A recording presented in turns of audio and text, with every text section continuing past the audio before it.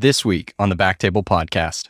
So we give him the device and he puts it, he's going to do an SMA angiogram. He's just going to put the device in and do an angiogram. At this point, Jim is in Colorado. I'm sort of calling him intermittently from Australia. It's probably like 2 a.m. where he was, 10 a.m. in Australian time. And he's nervous. Everyone's nervous. How's this going to go? What's going to happen? Dave Liu's there, very curious to see what's going to happen. So he gets the device, he puts it in. And Lawrence, his face, he looks at me and he says, "I can't see it." Oh my gosh. Like, what? It's radiolucent? Yeah. Oh no. It was completely. There's no markers. Well, exactly. What happened is I had done all this animal studies in swine. Oh. Swine I forget, or just. They're very narrow. Yeah. Very narrow, even though and you could see every detail with the swine, and then you put it in a human being with, disappears. 28, it disappears completely. Oh my gosh.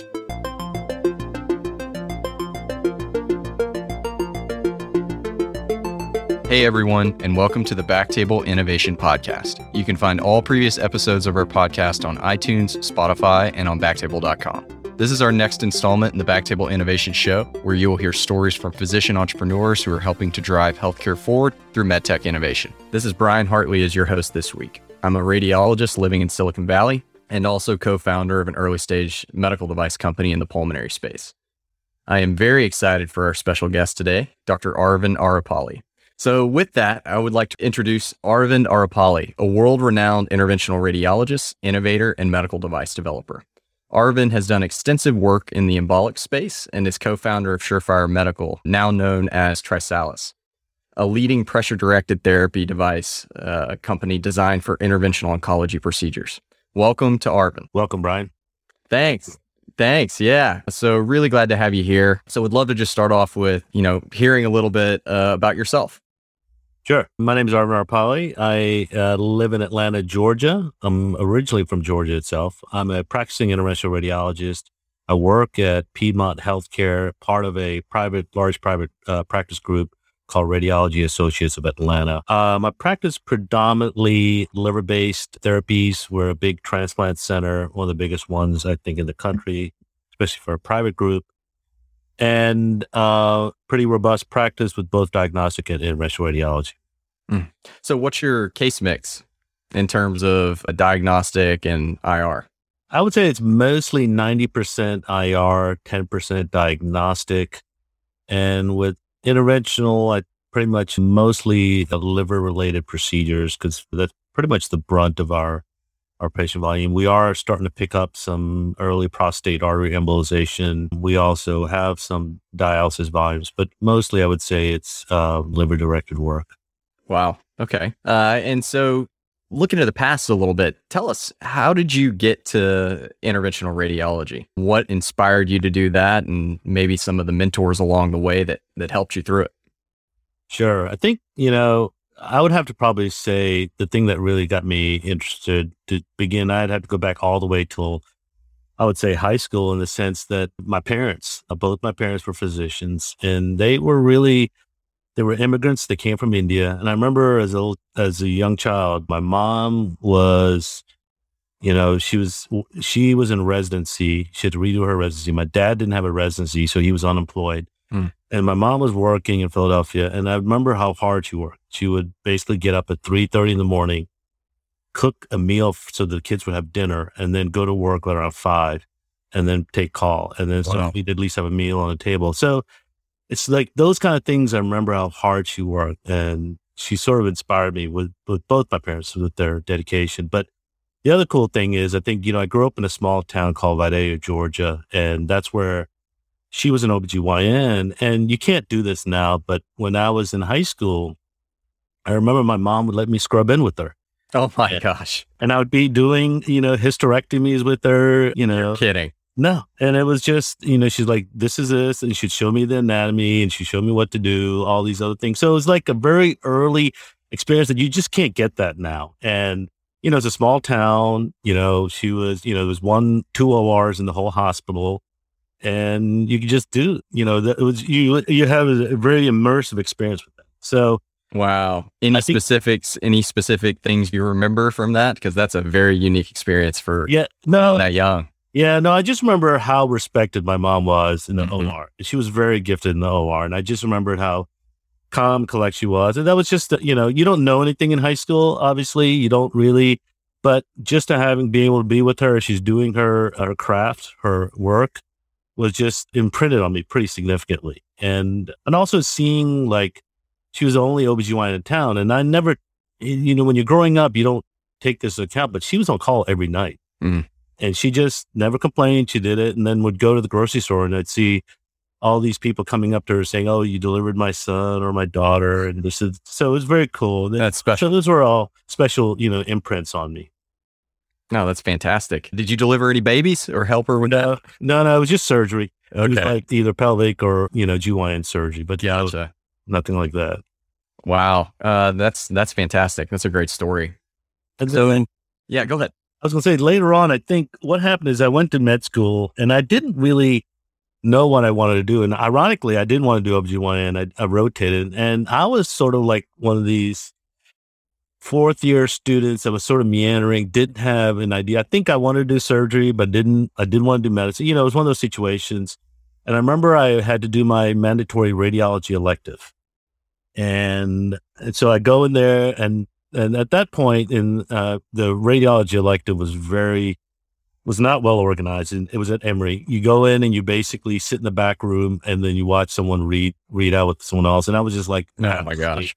And then the lectures, there was always a lecture at 7 a.m, I remember. And 7 a.m, and then you'd have someone up there talking about chest x-rays in the dark. And half the time I fell asleep. And then one day, this guy comes in the room, and he turns on the lights. He goes, all right.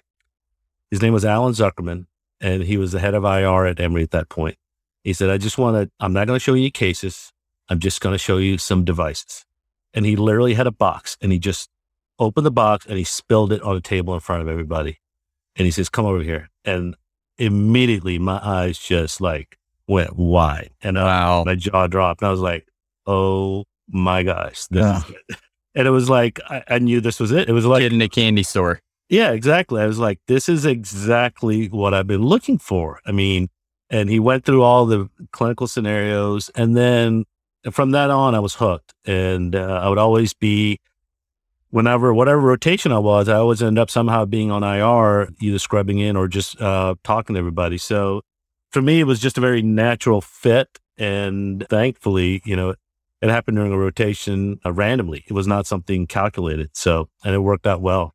That's fantastic. I think, there isn't, at least before, there really isn't a ton of exposure to interventional radiology. And it always seems, I don't know, the story you described is not a dissimilar experience for me. It's almost as if they're trying to get people not to want to go into diagnostic radiology. Exactly. I don't know. It's like, let's learn about a chest x-ray and people reading in the dark and how boring it is. And it's interesting that anybody goes into it. It really is. And I think, at least now it feels like there's so much more awareness, whether it's through social media or through SIR outreach programs, it's better. But back then it was just horrendous. I mean, it was just random luck if you got exposed to it. Crazy. And then, so that was in residency, and correct. Is that correct? Or med school, excuse me. That was in med school. And then you went to residency also at Emory? I went to residency at Emory, and then afterwards I think this is sort of a theme in my life, is I intentionally decided to go somewhere else for my fellowship. I wanted to get a completely different perspective. So then I went to Hopkins for my interventional fellowship. Okay. And then from there, stayed on as faculty for about 8 years. Okay. Tell us a little bit about that time. You were director of the Center for Bioengineering Innovation and Design, but maybe before that, when did you start getting into devices? I know you mentioned that great story about dumping the box of devices, but what happened next what was the next level? What was the next spark? Sure. I think, there's a couple of sparks for me. I was doing clinical work, and that was fine, everything else, but I just wanted to do more. Mm-hmm. And I remember I started collaborating. One of the things about Hopkins is the research infrastructure is phenomenal. There's there's nothing in the world like it. And I intentionally started doing more collaboration with people in the MR research division. Now, you would think, has nothing to do with interventional radiology. This is MR research, a lot of basic scientists looking at spectroscopy or looking at, Fourier analysis with the reconstruction, how fast do you make the MRI? But this group, and I realized the reason why I went to this group is, one, they were pretty much the foremost high intense researchers in the world at Hopkins and radiology. And I wanted to be exposed to some just really high level research. And so I started hanging out with them and I started doing MR guided interventions. And that's where when the spark came, where they really pushed me to just think about bigger ideas, pushed me to think about creative ideas. The people, I was surrounded by really smart people, collaborative people, some of the most collaborative people I've ever worked with, very supportive. And that really sort of helped me, I would say, give me my foundations of research skills in the sense that I learned how to write grants, how to write papers, I learned how to do presentations. It's something that unfortunately you don't get taught any of these things along the way when you go into academics. And in fact, I remember even they made me take a course on grant writing and one time, and not made me, but they suggested it. They said, hey, this will help. And again, I had really good collaborators and I took this grant writing course and it was mind-blowingly good. And I was like, I cannot believe that people don't get this, the minute they start academics, because it really teaches you a perspective. And so hanging out with the MR Research Division really helped me with that. But then at that point, by doing that, I met more engineers, I met more people in the engineering school. And so it really broadened my base. And I would say the research with the MR research was like creating my foundation and my network of people. And that really helped me move along. And I would say another time that sort of inspired me to even go even further, and this is sort of another crazy story, but I remember one time I was collaborating with a engineer. His name is Perry Kamarkar. And he and I designed a lot of MR guided needles that you can visualize and you can track and everything else. But he was also the kind that he's always up for trying something. And so I remember one day I was in my office working on my paper and and I was writing a grant or something. And he said, what are you doing today? I said, we're working. He goes, you want to go with me to DC? There is a space conference, privatization of space. Interesting. I was like, yes, let's go. When was this, did you say? This was in 2005 or 6. Okay. So this is very early on. And they had, in Washington, DC, they had a space conference where they basically were trying to basically innovate the private industry for space, whether it's a space travel or space tourism or anything related to space. I know somebody who is into that, but continue. Oh, yeah. And so I go to this conference thinking, okay, I'm just going to go and this again shows me how once you displace yourself into a completely different new environment, it can have a huge impact on your life or your trajectory. So I'm going to this conference, I'm walking around looking at all these, booths, which is very cool. And back then it was so small, so primitive. I'm sure now it's very, very advanced. And the keynote speaker at that day was Bert Rattan. And this is before he became he's already was famous, but not as infamous as he is now. And he gave a talk and he talked about how he had put more spacecraft into space the last 2 years than NASA had done in the last 20 years. And I remember he made a couple of comments which really resonated with me. One was, he said, people at NASA, he called them, they're turning tricks. A lot of people, what they do is they basically churn through projects to get more grant money. Mm-hmm. And unfortunately, I saw that also in academics. I felt like people a lot of times were just turning tricks. And he really said, you really need to shoot for big projects, really big, impactful projects. And don't think of just doing incremental projects. And he was very, influential in my thinking at that point. And so that's after that, listening to that talk, and I remember talking to Perry. I said, Perry, we got to really start thinking bigger projects. And that's when I started, playing around with obesity. I was like, I'm going to just start work on ideas. It may be crazy, but I'm going to work on ideas that are not traditional projects that people have not worked in, more of the blue ocean strategy. And that's sort of how I sort of approached my career, trying to, displace myself into new environments, maybe get some new insight, input, and from there, try new projects. And that's sort of how, from there, I started doing bariatric embolization. Then Harry and I started working on other projects. And then with that, we started really collaborating with a lot of engineers, especially in the biomedical engineering school at Hopkins. And so that's sort of the evolution of my career at Hopkins. No, that's fantastic. I always say I was thinking Elon Musk when you were talking about the privatization of space travel. But you mentioned a couple things, principles really that several other innovators have mentioned to me before. Hanson Gifford, who is he's one of the co-founders of the Foundry, the most successful device incubator in the world, based out of here. And Josh McHour, also another big time innovator. He has the ExploraMed Foundry. They both have told me that you need to, and all of us, we were at Stanford Biodesign, you have to think big. And that was a turning point for me when they say something like that. They're thinking attack stroke, thinking these big areas that you can make a large impact. Yes. Because even if you miss your target, you're still going to hit something that's impactful. And I think, or at least that's the way I have looked at it.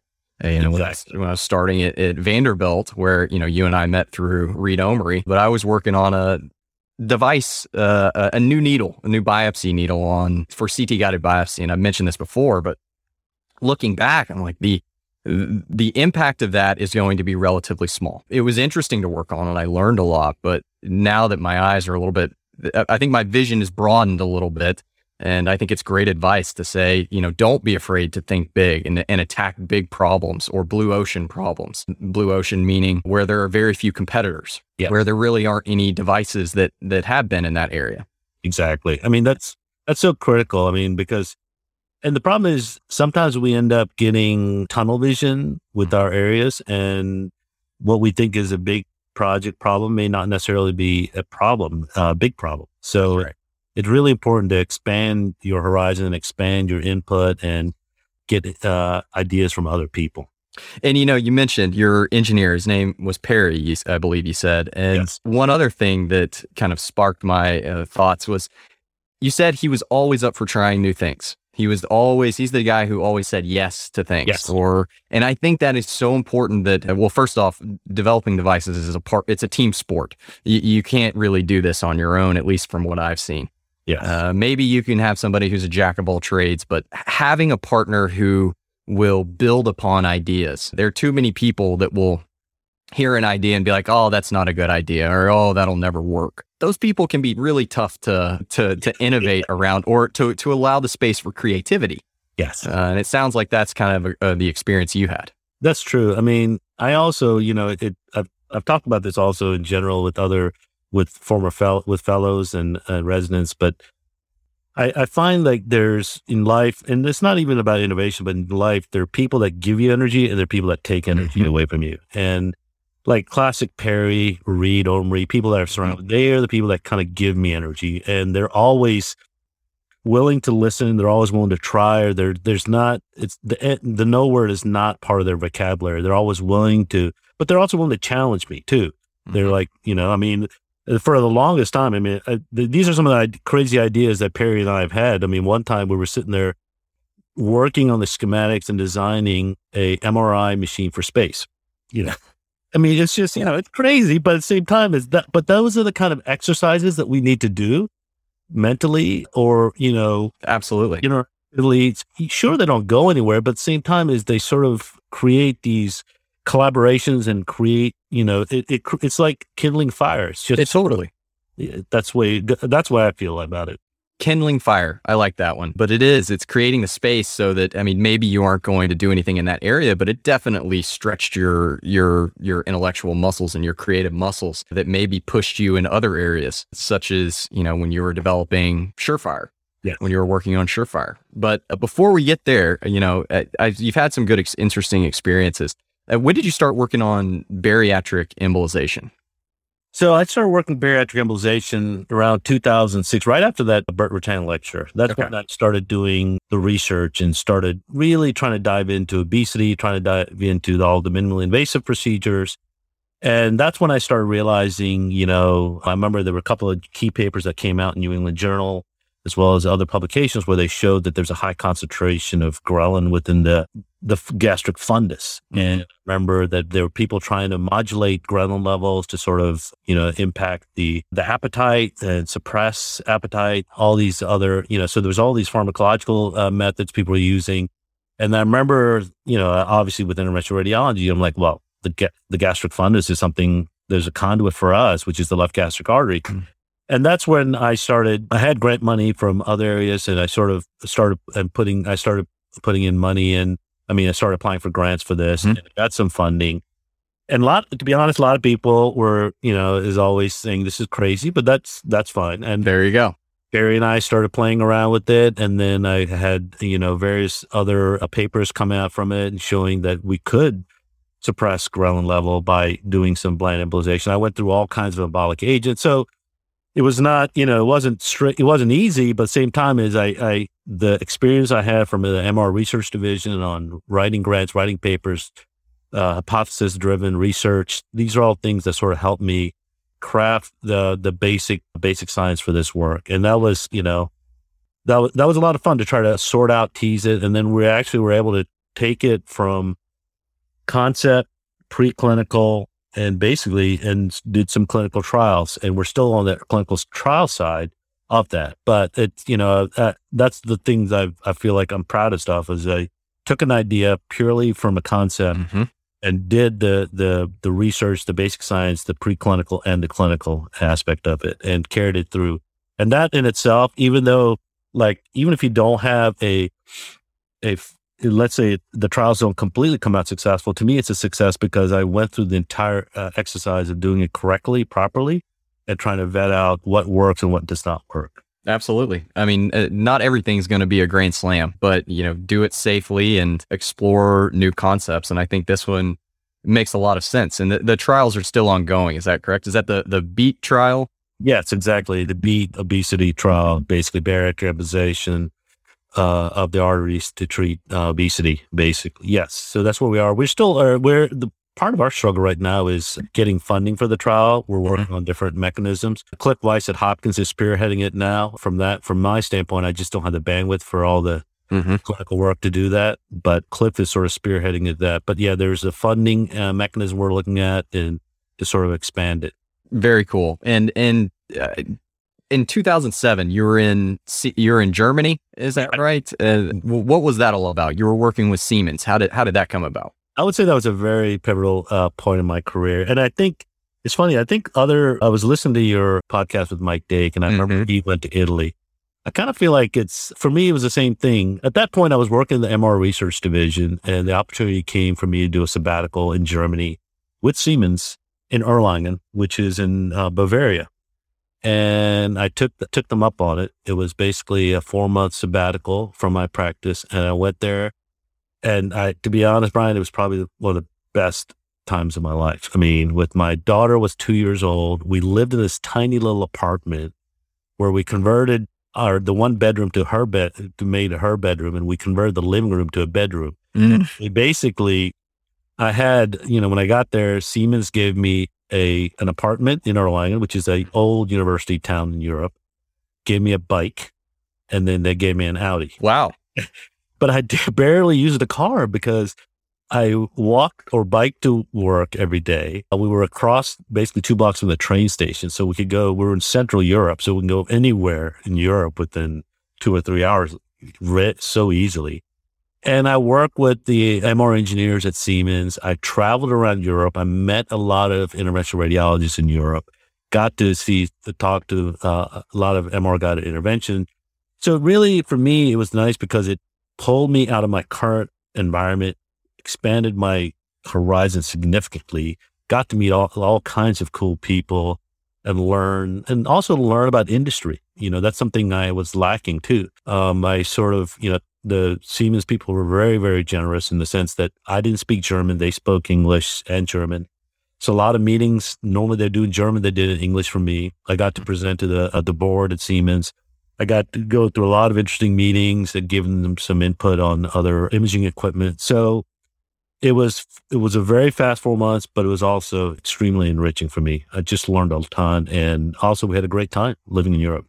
Oh, that's fantastic. It does seem like sometimes making big changes like that can open your mind to other possibilities. Yes. They can be pivotal.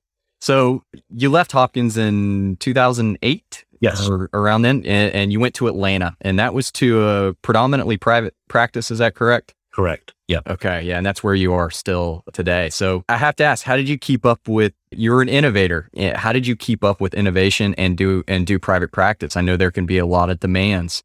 There are a lot of demands in any practice. For me, I think part of the reason why I left academics, I wanted to put myself in a totally different environment. Mm-hmm. I mean, and I feel like this is sort of a recurrent theme in my life, but just being in a completely different environment, for me, it gets the creative juices going. It allowed me to reframe everything. It allowed me to look at different challenges and see what the problems are. And innovation to me is more of a mindset. So like academics is a mindset. You can, as long as you have the right time, the right ability and time, and surround yourself with the right people. And so as soon as I got to Atlanta, I really started surrounding myself with, trying to find the infrastructure that was available in Atlanta. There's a Global Center for Medical Innovation, which is at that point, a very early stage medical device group. Mm-hmm. I met with other, innovators around the city. So I just tried to, at Georgia Tech also has a phenomenal infrastructure. So I basically reached out trying to find different people. And at the same time, I wanted to sort of put myself in a different environment to sort of, to get my creative juices going. The other thing is, when a lot of physicians talk to me about starting companies or devices, one of the things you need more than money is really time.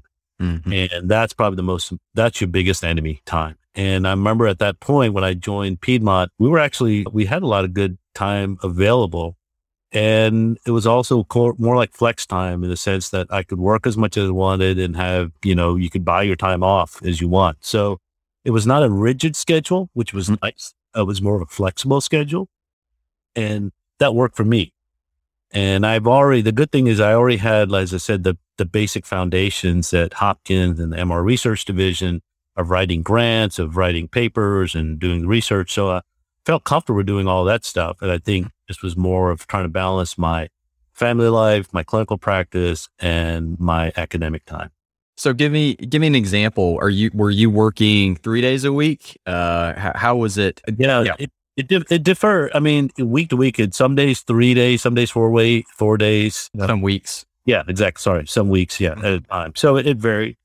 And, you also, you use your weekends, you use other times. So evening times, especially when you're starting a company, it's going to be a lot of evening times, a lot of weekend times, a lot of, Absolutely. No matter whether you're in academics or whether you're in private practice, it takes a lot of energy. It's a lot of fun and it's extremely satisfying. But at the same time, people, I think, totally underestimate the amount of time it takes. And I had, it's funny, I worked with a startup when I was in the MR Research Division, and the CEO of that startup, his name is Kim Jenkins. He's over in Memphis. And when I started with Jim Surefire, he's the one that told me the same thing. He goes, Aravind, time is your most important asset you have right now. When you don't have money, you haven't raised any money, you have to figure out how to optimize the use of your time. So, because if you don't do it right, it'll fall apart. That's too true. And with that, I think that's a great segue. I'd love to hear about the origin story of Surefire. Who were you with? How did you come up with the idea? What was the clinical need behind the idea? So I think we can say the origin of Surefire can boil down to a book that I would recommend to anyone, and you probably know about it. It's the biodesign book from Paul Yock and Josh Mackauer. Basically, we follow that approach. So Jim Chomas as you said, it really is a team sport. It's not an individual situation, but the way we started, Jim Chomas and I, Jim was at the foundry. He worked with a startup company called Cabishon. He had left. in the Bay Area, and he wanted to start a company. We met through a mutual friend of mine in the MR research division. His name is Wes Gilson, who happened to be Jim's grad school roommate.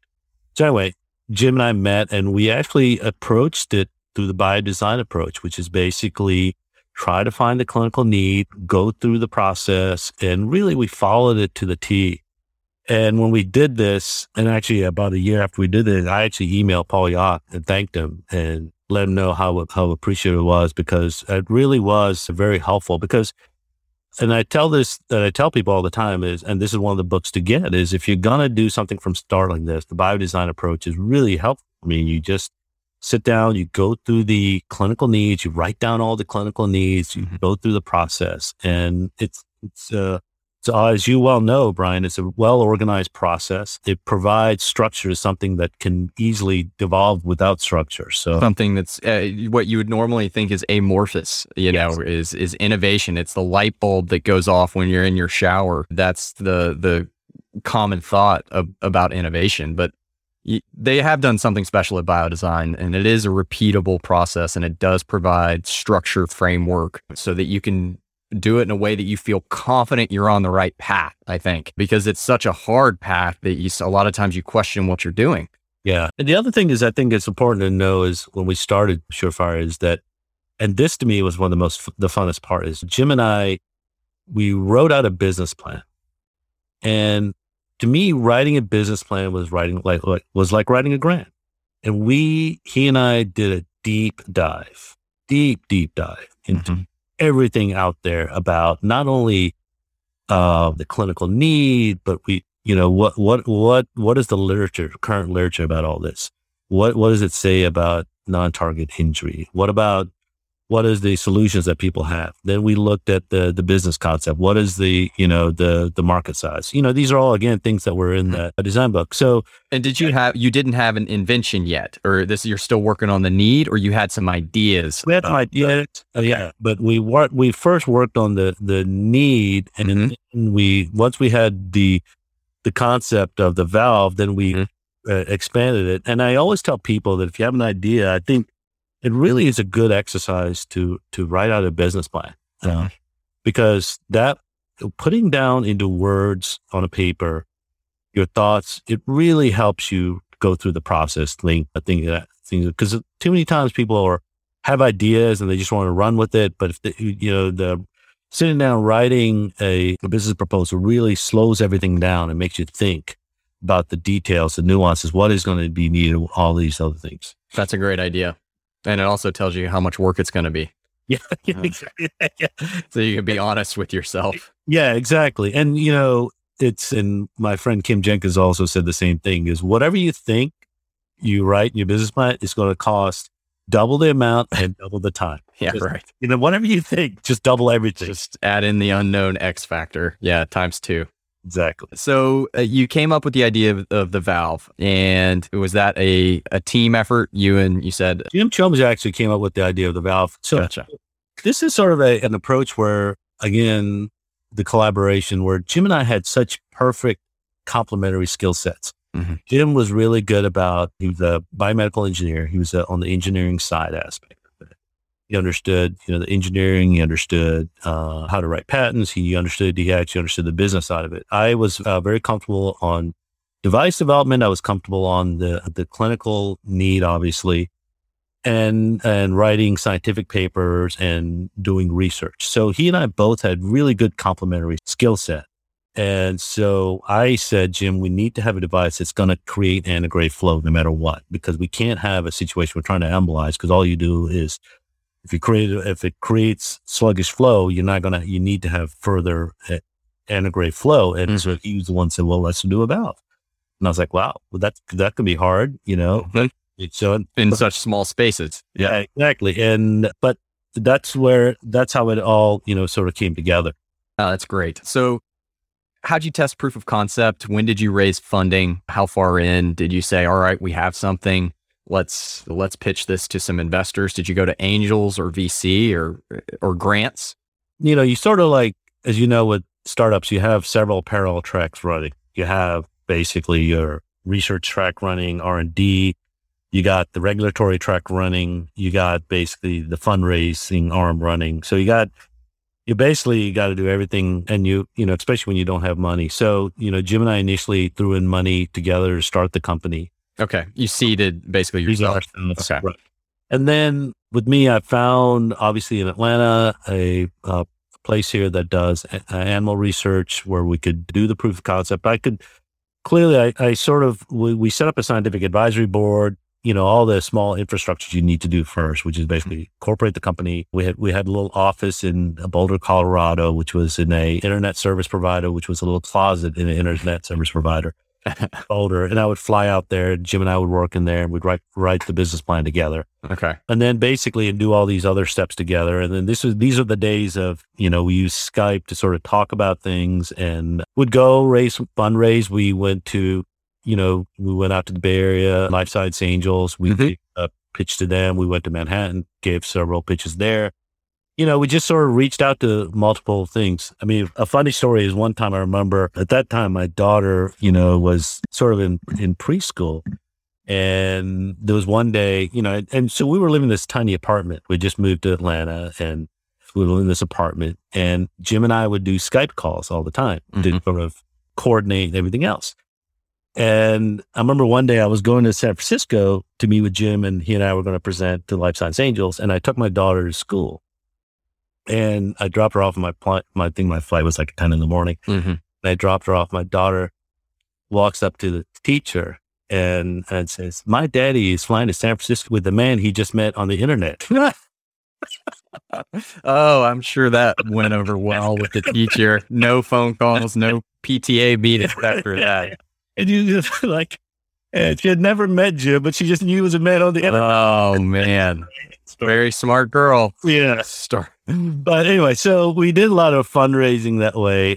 We did the proof of concept of the animal study, where we basically went into the kidney of both swine and gave a standard microcatheter and then the Surefire device, and just to show the non-target with head feed. So those are all the proof of concept we went. And then probably our first initial investor was a guy named Norm Weldon, who's in Boulder at that time. So we pitched to Norm. Jim and I had, we'd done so many at this point where we were on autopilot, and that I would start and then Jim would start. And I remember we started one pitch with Norm was in the room, and his partner Karen Cassidy was in the room also. And about 5 minutes into the pitch, I mean, barely title slide, barely into, the clinical need. Norm pauses me and he says, "I just want to let you know, I am not going to invest anything on this, but go ahead and go." Oh my gosh. And we're like, okay. I was like, so then what do you do? What do you do at that point? I guess we'll keep going. Yeah, exactly. Keep pushing. And it's funny. It was supposed to be a 45-minute meeting. And then an hour and a half later, Norm is still there asking us questions. Karen is like, "Norm, we got to go. Norm, we got to go." And Norman ended up, he just wanted to see how we'd react, if we would become belligerent or if we Unbelievable. And, Norm ended up being our first investor. Great guy. He was a former CEO of Cordis. Oh, wow. He was a tough guy. And he just wanted to sort of push our buttons to see what it was like. But in the end, Norm invested, but not only that, but Norm was an incredible advisor for me and Jim, especially for Jim, because Jim was a new CEO. We had devised up the company when Jim and I started, where he would be the CEO and I was the CSO. And Norm, living in Boulder, was great because Jim could reach out to him, and Norm then had a lot of network of contacts. So it's really, that was very helpful from that standpoint, having that. Yeah. So, Aravind, maybe you can tell us, was Surefire always successful from the beginning, or did you have any failures or any trouble spots along the way? There's always. I know the answer to this question. Yeah. Well, I mean, it wasn't like, there were always issues. I mean, but I'll give you a highlight of a couple of really big challenges that occurred, which was, some of these were funny in a sense. So at one point in 2011, we're in Miami, we're cranking away, we're starting to do, the device, prototyping the device, basically design freeze, everything else. And we reached out to all the companies like Certex, and at that point, Nordion, tying them, we're working on a catheter for anti-reflux. all this. And I remember Certex approached us and said, would you guys be able to do first in man study in May? And again, this was in February. Okay. And we're like, well, we just said yes. Yeah. And because Certex was an Australian-based company, and there was a mechanism available in Australia where if you have a sponsor, you can do a first-in-man study. Right. And so at this point, the engineering team, we all gear up to get it ready to sort of submit to FDA and get a design freeze. So we barely got, and this was Memorial Day 2011. And I remember we said, okay, and that was the target date. So I basically flew to Australia for a 4-day trip to do a first in man. And we got the device, we got everything ready. And then basically, at this point, I didn't really understand international issues with imports and export taxes, all that. But I go through several funny stories in Australia. I land, it's just me. And I land in Sydney, Australia, and I'm going through customs. And then they say, do you have anything of value? The usual questions. And I said, I have medical devices in there. And then they immediately start saying that there's going to be a tax based on the valuation of the company and the devices. It was crazy. Wow. It's going to be like, so finally I had to backtrack quickly. Not a medical device. This is research purposes only. These are exactly research purposes. So anyway, so I go to St. Vincent's Hospital and where Lawrence Bester is an interventional radiologist, works closely with Certex, has offered to do the first in man. And Dave Liu in Vancouver at that point was the medical director for Certex. And I did not know Dave at that point. And Dave flew from Vancouver to Sydney because he heard about Surefire and he was interested to see how it worked. And again, Dave is an interventional radiologist, but I did not know him before that point. So that's when I first met Dave. And Dave and I just clicked. He's an incredible person, extremely bright, very smart. And again, like one of these people that gives you energy. And so anyway, we go to do the first in man. Here I am jet lagged, 10 in the morning. We go in. Lawrence Besser, I said, let's do the first in man in a planning angiogram. So let's put the device in just a standard diagnostic angiogram. You're not going to do anything. I just want to get some pretty pictures. And this is, just to be clear, this is the anti-reflux catheter. This is what you're using it for. Yes, the early prototype. To prevent non-target embolization. Exactly. Okay. And so I gave him it was all packaged, sterile, everything, all good. So and then, in Europe and Australia, it's a lot different. And they're like, you want to come in and scrub? You can come in. I was like, I've been scrubbing since I was 13 years old. Yeah, exactly.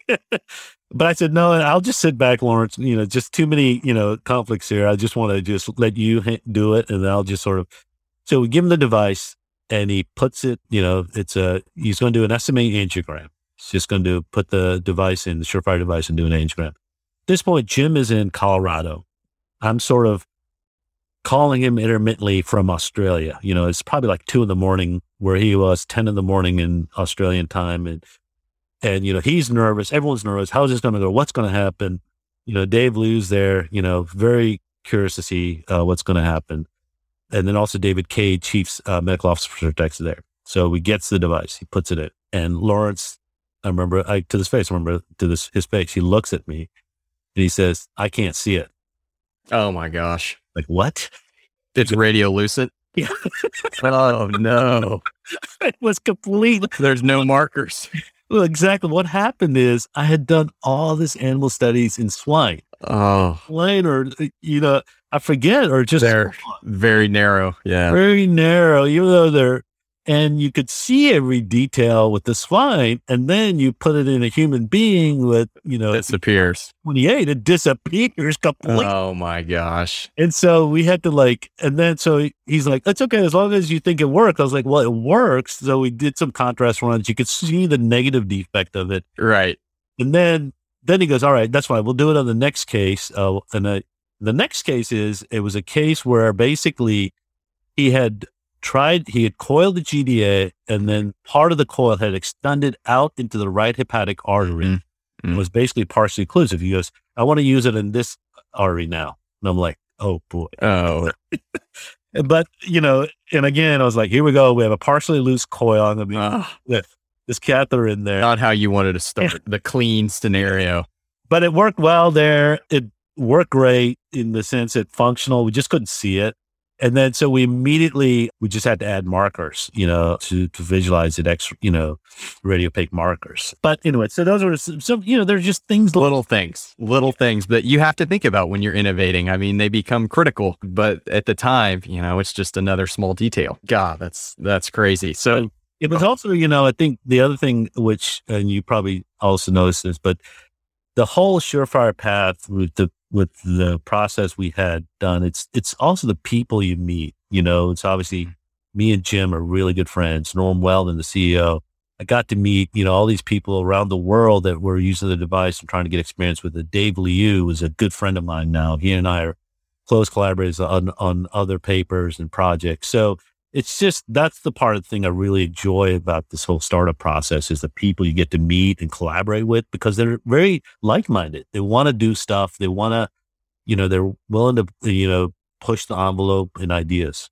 It's, I cannot agree more. I say that's the one thing so far. I mean, you've achieved success, so we're still working on our stuff on our end. But my co-founder and I mean, the relationship you develop going through these trials and tribulations is by far the most rewarding part, at least so far. So I totally agree. Yeah. And you have to find the people. You really have to be careful who you work with, because, if you can't get along with someone like this, because something like a startup is so intense. It is so much of a time commitment. You really have to make sure. And actually, it's funny, when Jim and I first met, we actually basically we got to know each other, make sure we could get along with each other. And it just turned out he and I are very like-minded in our approach to things and very laid back. So it was good. It was a good fit. Yeah, it's not always going to be a perfect fit. I think that is just clear from the beginning, and everybody goes through instances where you just have to say, hey, this isn't working out. That's also a very important part of a startup, and making sure that you continue making progress. So tell me, Surefire is successful. You guys have done very well. You've commercialized and it's out there. Surefire, where is it now? Where is it? So it's TriSalus. It's becoming, Jim and I moved from anti-reflux to really trying to improve the device in several ways. First is it was not easy to use. So we really try to streamline how well it can be utilized with the workflow. Mm-hmm. We changed that aspect of it. And we actually started moving towards trying to do pressure-directed therapy, in the sense that we want to try to modulate, control, improve therapy, more penetration into tumors itself. Mm-hmm. And that being said, it's gone along that he and I also started working on the pancreas and doing pressure direct therapy for the pancreas. Mm-hmm. And so along those lines, the company has moved. So Jim and I both have left Surefire. TriSalus is now moving in those kind of directions, mm-hmm. Pancreas, pressure directed therapy. And we're also working on some pharmaceutical therapies alongside of it. So it's sort of now, it's a ship on its own now. Got it. That's fantastic. I think that stepped off, but it's been an incredible journey. That's unbelievable. Now, anything else in the pipeline for you? Anything you're working on? I'm at that stage right now where I've moved off from TriSalus, actually in the stage of now going back to trying to working on clinical needs and working on a couple of ideas. I still am very, very interested in the pancreas and pancreatic cancer. So looking along those lines and That's a rich space to look into, and yes, exactly. Definitely lots of needs there. That's the fun part to me, is getting into the needs. Yeah. The possibilities are endless when you're in that phase. And I go through this, and I used to do this. I'm going to start doing this regularly, but I used to take a day off, just completely detached from the grid, and just read all day of a certain topic, and just PubMed. You're just cruising. Research. Yeah. Got it. PubMed. Anything. Right? I found all kinds of interesting, if you just type in pancreatic cancer in Twitter, for example, you see all kinds of things that people are working on. So that leads me to different things. But sometimes I've done that, and I'm probably going to do that again over like a weekend, where I just sort of do a deep dive and see what's going on, where people are. And then there's, looking at other startups and get ideas on that. So that's the situation I'm in right now. That's great. You mentioned social media. I've always been interested to see if social media could be used to leverage to find clinical needs, because it's really, you can tap into both the patient population, maybe patients who feel left behind, and then also physicians, other innovators. That's a very rich platform to dig into. I think that's very interesting that you mentioned that. Yeah, it's funny because if you just type in anything I tend to use Twitter. I've not used Instagram or Facebook or anything else, but seems like Twitter has more of a medical bent on it in some of the areas. And so when you type in certain topics, I'm always surprised about papers that come up. And I think, we should also, on the other side, we should also try to promote more papers we publish on Twitter to sort of further, as an outreach, because it sort of helps, let everyone know what's going on in that space. So. No, that's great. I think that's a great place to leave it. So, Aravind, thank you so much. That was a pleasure. I really enjoyed chatting with you and hearing your story. It's inspiring for sure, and a lot of good stories, a lot of good advice in there. Well, thanks a lot, Brian. I'm very impressed with what you, Aaron, and Kieran have done with Backtable. It's just an incredible organization. So congratulations to all three of you, and thank you for the time to chat with you guys.